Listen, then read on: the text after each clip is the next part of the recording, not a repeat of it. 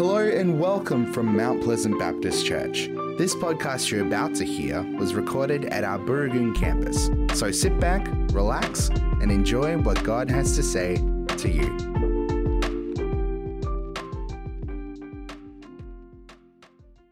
Well, good morning, everyone. It's wonderful to be here with you this morning. You've had a little bit of practice, but He is risen. He is risen indeed. Okay. That's fine. You fumbled that one, church. Let's be honest. You fumbled that one. It's all right. He's risen anyway, so it's all good. Before I do anything this morning, I want to welcome all the kids. It's just wonderful to have you guys with us today. We do have worksheets down the front for you guys, just on these little white tables. So feel free to grab one as you listen along.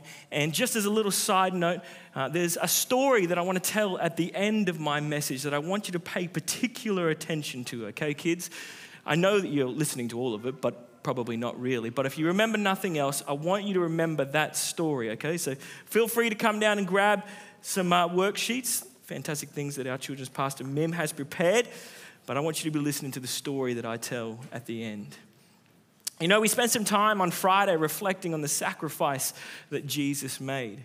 Well, He is the atoning sacrifice for our sins, our brokenness, but not only for ours, for the sins of the whole world. What a beautiful truth that is. The King of Kings took my place and set me free. May we never take it for granted. That's Good Friday. Well, this morning we want to have a look at what that hope means for me in the midst of my ongoing brokenness. Because that's the elephant in the room, right? My ongoing brokenness. 1 John chapter 1 says, if we confess our sins, He is faithful and just to forgive us our sins and to cleanse us from all unrighteousness. It's gone. Romans 8, there is therefore now no condemnation for those who are in Christ Jesus. For the law of the Spirit of life has set you free in Jesus from the law of sin and death. And then Mike Miles' favorite verse, 2 Corinthians chapter 5 says, therefore, if anyone is in Christ, he is a new creation. The old has passed away. Behold, the new has come. Well, that's the good news of the gospel. It's the message of Easter. That I was a broken sinner who wanted nothing to do with God. It wasn't just ignorance. No, I wanted to go my own way. I wanted to sit on the throne. I wanted to do it my way. And that didn't end all that well for me. And eventually I came to a place where I realized I can't do this. In steps Jesus. He lived the life that I was supposed to live, and He died the death that I should have died. And He paid the price for my sin, my rebellion, and reconciled me to the Father. And He set me free. That's the gospel. All of that is true, and we celebrate all of that. And yet I stand here today still broken. Still broken. I failed miserably just the other day. Anna and I are taking a couple through pre-marriage at the moment. Week 3 is all about conflict and how to work through things in a healthy way. That seems like a good thing, right?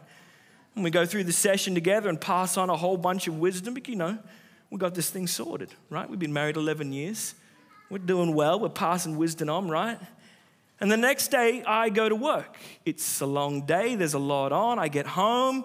Anna isn't happy about something. And all of that wisdom is just gone. Gone. Forget about the strategies. Reflective listening sucks. And we all know it. Ain't nobody got time for that.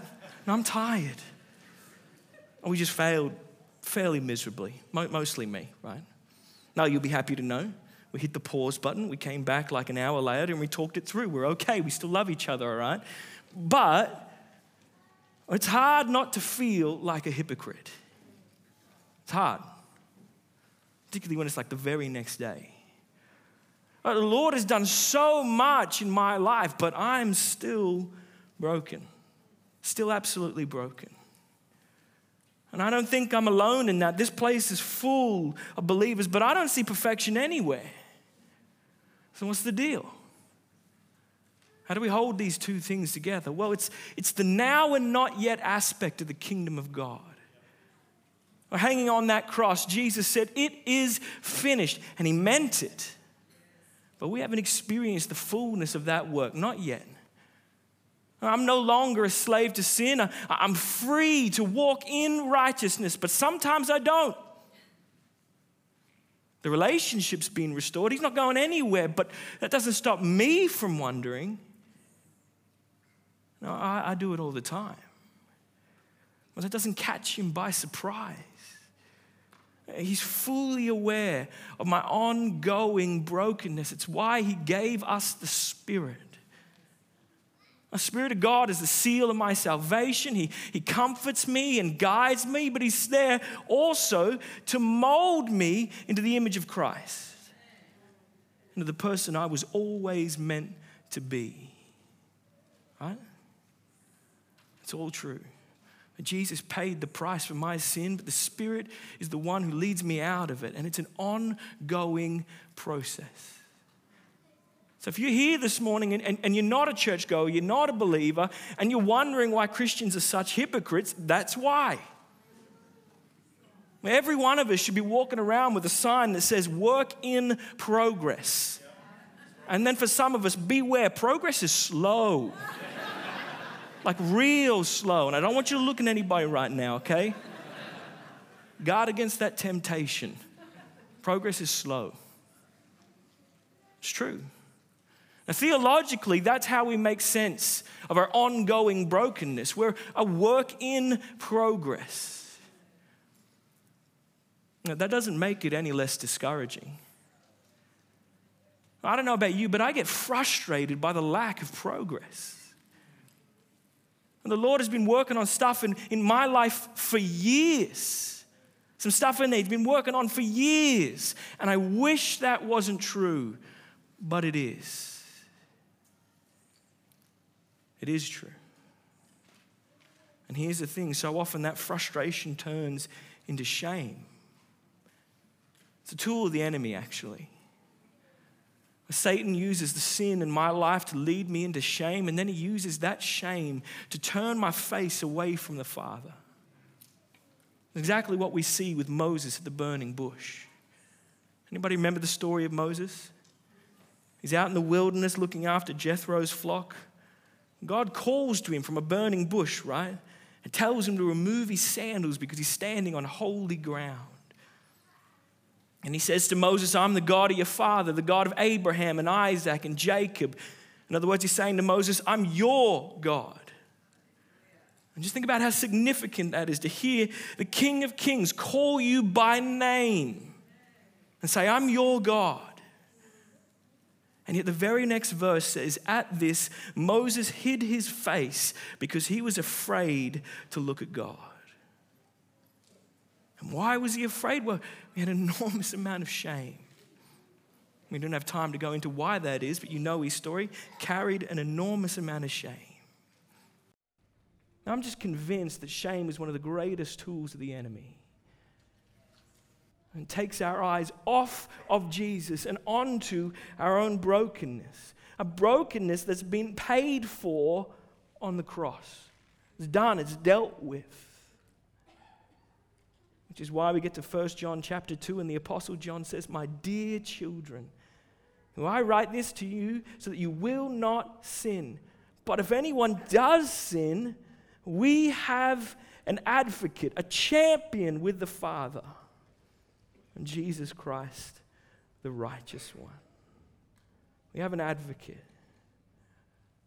Well, this is John writing to a group of people that he loved dearly. Absolutely loved them, but he's not an idiot. He wants them to walk in obedience because he knows that's where a fullness of life is found.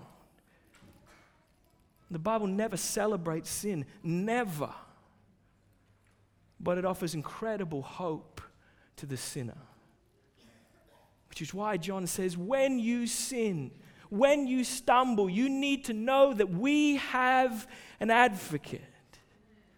That word is parakleton, and it means mediator or intercessor. But I love the way that John Piper puts it.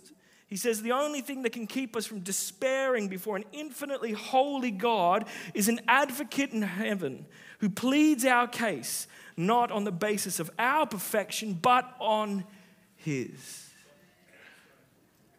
It's that beautiful little hymn that Graham referenced on Good Friday, Before the Throne of God. Anybody know that hymn? I want to read a part of it for you, because this is what it means to have an advocate. It says, before the throne of God, I have a strong, a perfect plea, a great high priest whose name is love, who ever lives and pleads for me. My name is graven on his hands. My name is written on his heart. I know that while with God he stands, no tongue can bid me thence depart.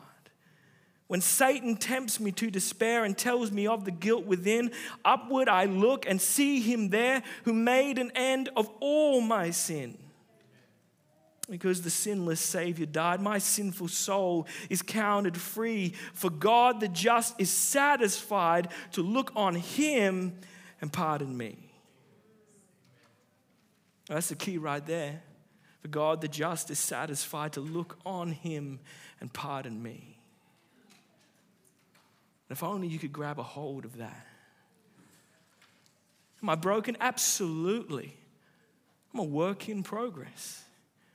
But every time I stumble, Jesus is there pointing to himself. He says, I paid for that.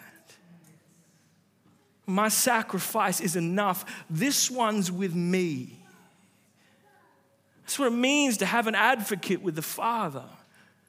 It changes everything. See, our natural tendency is to hide, to run and to hide. Go all the way back to Adam and Eve, and you see that's what we do. We run and we hide. We mess up. Instead of immediately turning around and confessing it to God, we hide. We avoid him for a couple of days just to put some distance between us and, that thing over there that's making us feel icky about ourselves. And then when we think that maybe he's moved on and it's not such a big deal anymore, we come back to God and we say, oh, I'm so sorry. That's not conviction, it's shame. And you need to know your advocate would never shame you. He'd never condemn you, he's for you. He is your champion. No one supports you like Jesus. No one is for you like Jesus. And our great hope is that even when I'm unfaithful, he is always faithful. They're interceding on my behalf. I remember when Seb was learning to walk. This is the story, by the way, kids, that I was talking about, so come back to me. Focus, right? Come back to me. I remember when he was learning to walk, he was a pretty lazy baby, so it took him a while, to be honest with you. But eventually he started to grab hold of things and lift himself up, right? That's step number one. They grab hold of a table or whatever, and they kind of lift themselves up, try to build their leg strength. And he had a little wooden abacus that he'd use as a walking frame as he chased the dogs around. It was just the cutest thing you've ever seen, right?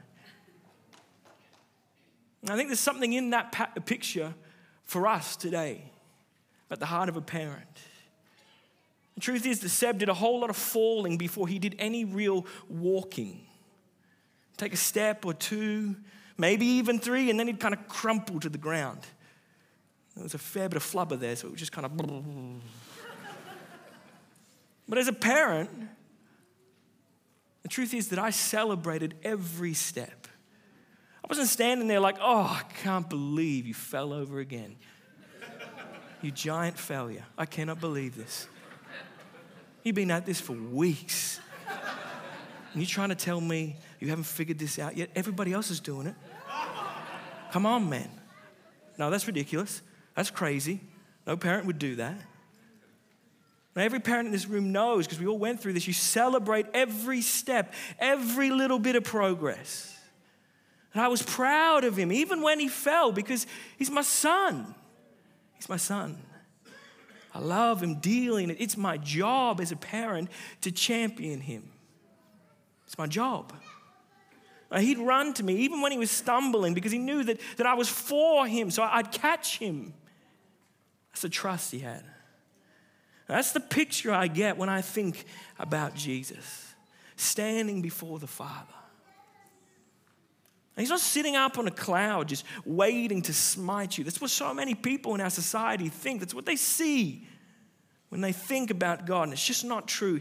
No, he celebrates every step you make. He is your champion, your advocate. He is for you even when you fall. That just changes everything. I don't have to run and hide. I don't have to, because my champion is there. And he's saying, this one's with me. Here's where I want to finish this morning. In just a moment, we're going to take communion together. But I want to give you a chance to listen, to tune in to the voice of your advocate. Don't worry about what the world says. Don't worry about the monologue happening in here, right? Don't worry about that. What is Jesus speaking over you this morning? What is your champion? What is your advocate speaking over you this morning? He's always speaking, but we're not always listening. So let's stop and give him a chance to speak to us this morning. So what I want you to do is I just want you to close your eyes. And we're just going to be silent together. And we're going to allow the champion, the advocate, to speak to us this morning.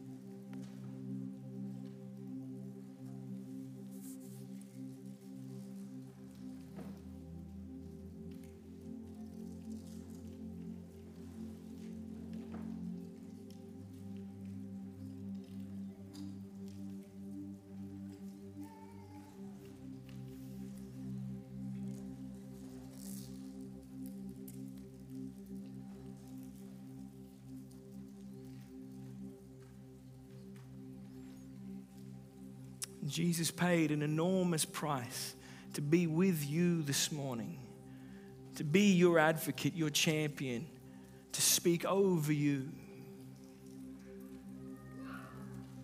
We want to stop and we want to remember the price that he paid to make all of this a reality.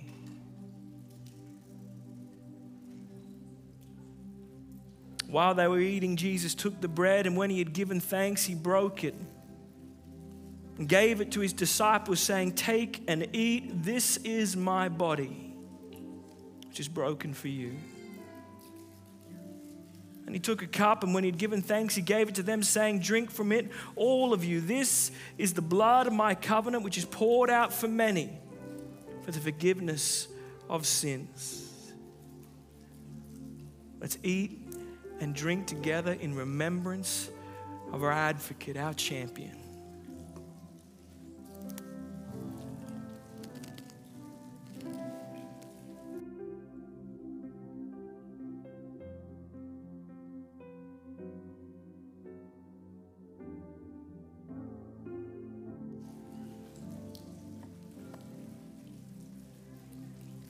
Jesus, I thank you that you are for us, ever faithful, ever interceding on our behalf.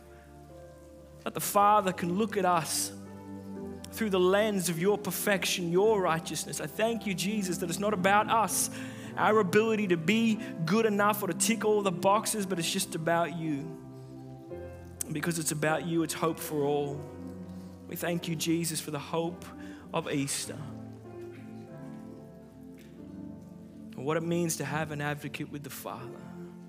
We honor you, Jesus, for who you are. You are truly good, and you're good to us. And I pray, Jesus, right here, right now, that you would set this group of people free from shame. We know that shame isn't from you. Romans 8:1, there is no condemnation for those in Christ Jesus. And we know it comes not from you, it comes from the enemy. And so I pray right here, right now, that you would set us as a group of people free from shame. That even when we stumble, we would know that you are champion of there, faithful for us. This I pray for in the precious name of Jesus. Amen.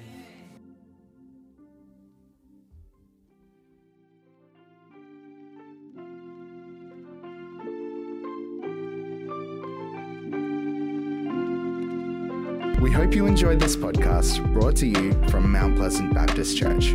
Our prayer is that what was said today inspires you and strengthens you in your faith.